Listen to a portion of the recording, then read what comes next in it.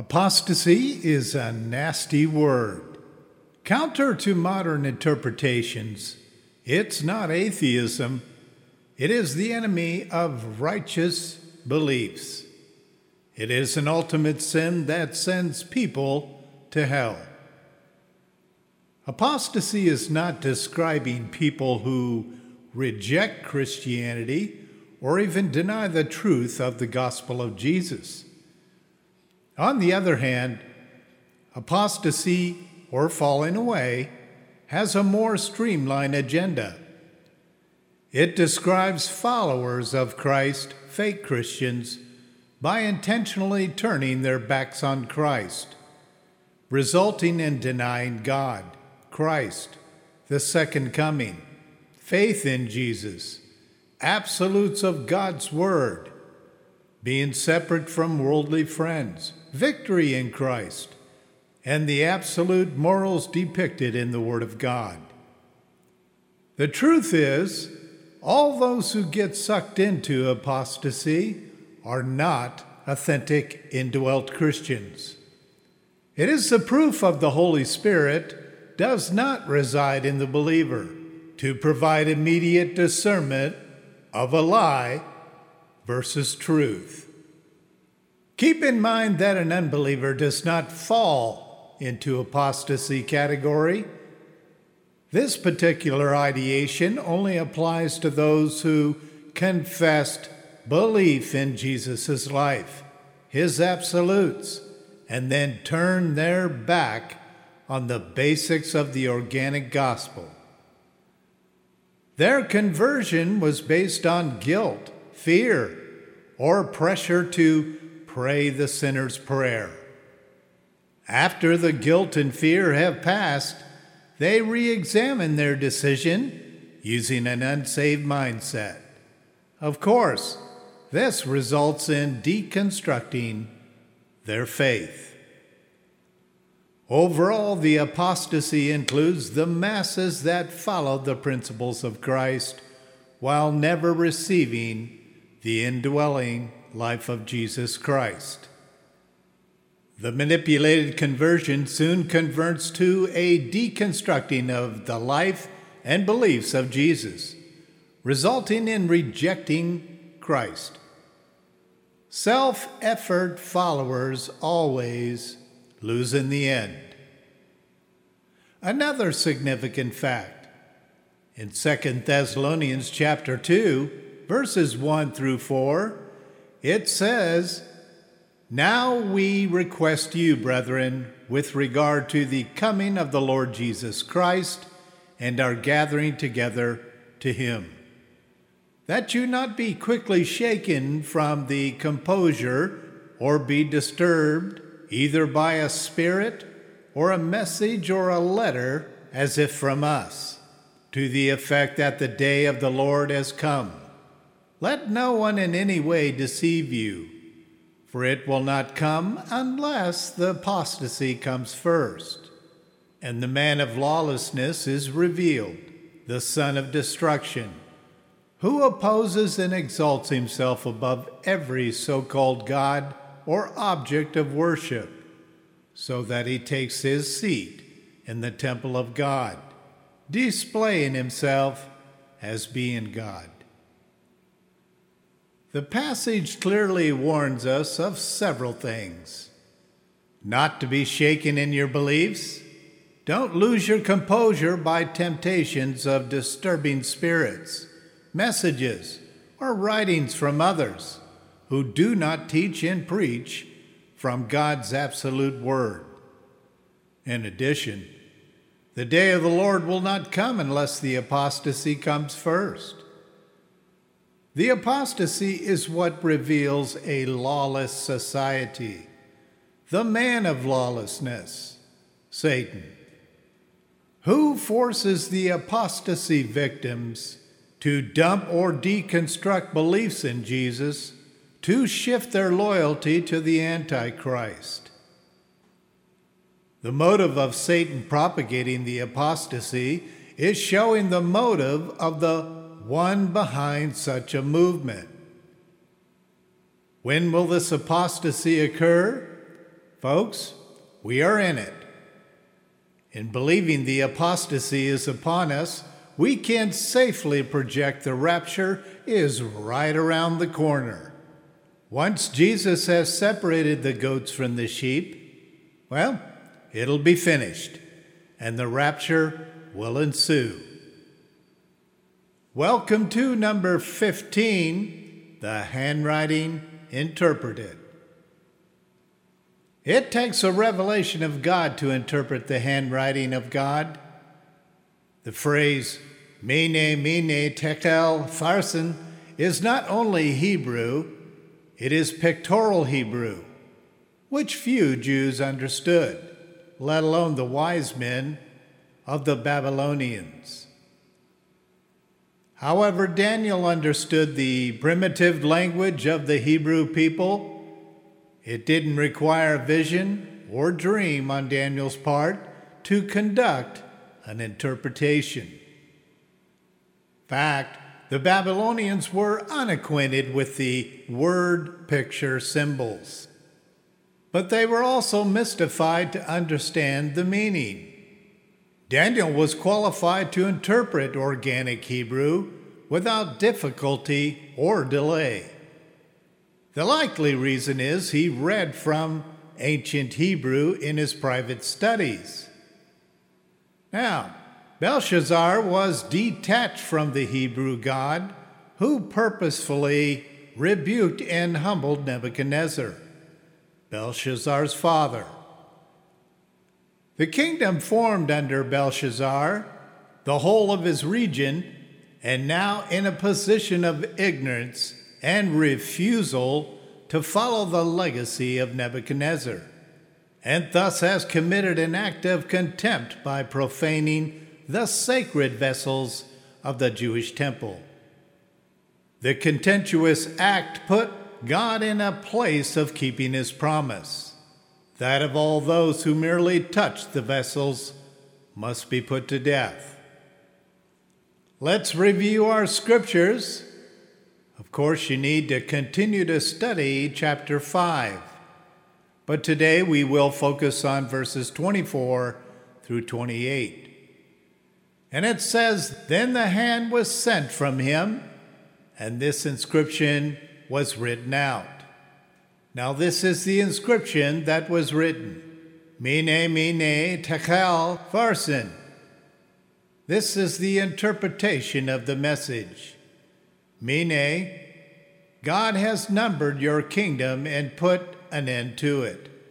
Tekel, you have been weighed on the scales and found deficient. Perez, your kingdom has been divided and given over to the Medes and the Persians. Now let's look at the bullet points of interpretation. Then Daniel was brought before the king. It is clear that Daniel had faded into obscurity after Nebuchadnezzar died. It also confirms that the queen or queen mother still knew Daniel. I support that it was the queen mother versus the wife of Belshazzar, because the queen mother would have been Nebuchadnezzar's wife, Belshazzar's mother. She would clearly remember the happenings between her husband, Daniel, and the living God. Here are a few bullet points to remember. Daniel is introduced to Belshazzar. Then the king thinks the spirit of the gods is in Daniel. The conjurers were unable to read the writings. The king challenges Daniel to translate the Hebrew writing. Then Daniel tells the king to keep his rewards. And then on to Daniel exalts the king's position. Daniel reveals the consequences of the king's father's pride. And then on to warnings are given to Belshazzar for his lack of humility. Daniel gave the reasons why God wrote on the wall. And then finally, Daniel interprets the writing on the wall. Taking a look at no fear, only faithfulness. As far as we can extract from the Word of God, Daniel did not suffer from the sin of fear of men. His fear was directed toward God. This was evident as he faithfully maintained his loyalty to the words of God, while translating and interpreting the handwriting on the wall. The fact is, to deliver messages directly from God, the prophet must fear no one except God. Say it as God spoke it, and deliver the message no matter the cost of doing so. As with all prophets of the Lord, 100% obedience to delivering God's message is essential. This was not a pleasant task for Daniel. He certainly knew that God's judgment on Belshazzar would be enacted within hours. Daniel also knew that the king's eternal destination was none other than damnation in hell. Since Daniel was a man of compassion, this task must have been grievous to him. Scriptures never note that Daniel took pleasure in delivering horrific news from the Lord. Now we got to look at the interpretation. God is always focused. He manifests himself again to reveal that he is the true God, the God of the Hebrews, purposed to make known his position and remind emperors that he is the superior over all humanity. Secondly, God reiterated that he only honors the beliefs of his own design. He reveals his objective of connecting humanity to his design and beliefs.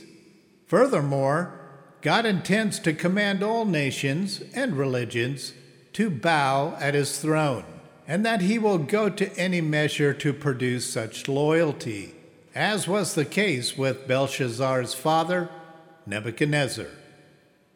Finally, since emperors find it pleasurable to glorify themselves, God's divine intention was to honor Daniel, to represent God in human form, the role Daniel fulfilled with the utmost integrity. Please keep in mind in Hebrew a key to understanding the interpretation. In pictorial Hebrew, each single word encompasses full phrases or sentences in the ancient Hebrew language. Here are the basics of these words. Mene signifies numeration. The phrase from the scripture is, God has numbered your kingdom and put an end to it. And then tekel signifies weighing. The phrase from the scripture is, you have been weighed on the scales and found deficient. Finally, Perez or Farsin signifies division. The phrase from the scripture is, your kingdom has been divided and given over to the Medes and Persians. Now, directly after the interpretation, King Belshazzar knew his days were over. He then orders his nobles to give Daniel the third highest position in Babylon. Moments later, Belshazzar was slain by the king of the Chaldeans, resulting in Darius the Mede to receive the vast lands of Babylon at the age of 62. Now let's review prophecy fulfilled. Looking back on Nebuchadnezzar's first dream, the head of the statue represented the kings of Babylon. Belshazzar was the last. God removing this king finished the Babylonian Empire, and it has never returned since that day. The next section of the statue was the global rule of the Medo or Medes and Persians. This is where our story picks up. If you remember from earlier teachings, the statue revealed in Nebuchadnezzar's dream included the destruction of 5 empires: Babylon, Medo-Persia, Greece, pagan Rome, and the final rule of the Antichrist. At this point in our series, the head of the statue, Babylon, has been terminated and fulfilled in this prophecy. We move on to Darius, the king of Medo-Persian's empire, maintaining its power until 331 BC. Darius is the king of the empires of the times of the Gentiles. Right around this time, the Greek empire comes into global power under the authorship of Alexander the Great. As history reveals, the Roman Empire consumes the Greek Empire under the system of the Caesars. As we know, Rome fell in 395 AD. There has been no single global empire that has ruled the world since the fall of Rome. The reason? It takes time to develop the fulfillment of the 10 toes of the statue, which are the 10 kings spoken of in Revelation's book. In conclusion, while Nebuchadnezzar found redemption, Belshazzar did not. The same is the case in the continuous history of today. Many wicked men and women who are haters of God are elected to find God. However, since God knows beforehand who rejects the loving and compassionate invite of redemption, most go to hell. God's election process is not selective according to the rationale of humanity. Rather, it is in the ability God has in seeing into the future, identifying those who have hard hearts and refuse his loving offer. Belshazzar was one of these victims. Coming up next, number 16, Daniel in the lion's den. Can you imagine starving lions for 7 days, tossing a man into their den, and the next morning walking out of the den untouched by these feasting beasts? Honestly, it is impossible to escape such conditions. Daniel did. This is why it is noted in biblical history as one of the greatest miracles performed by God. Our next episode is filled with plots, betrayal, and deception at its worst. Daniel was almost 90 years old when tossed into the lion's den. The position he held in Darius's kingdom was chief of the Medo-Persian rulers. He had the complete trust of the king, although the other supervising rulers were jealous and outraged over the king's favor with Daniel. So what did they do? They formed an evil plot to have Daniel's life ended. Lies, lies, and more lies were pursued, which resulted in Daniel being tossed into the lion's den. As expected, though, the plan backfires. We hope you join us as we unfold one more of the more infamous stories in history. This single story displayed God's majestic saving hand. Another added piece of history, this story was recorded in many secular history books, which reaffirmed its authenticity. Thank you for joining us today. We're looking forward to our next episode as we unfold the miraculous work of God in delivering Daniel from the lion's den. And we certainly hope that you will be joining us. Until next time,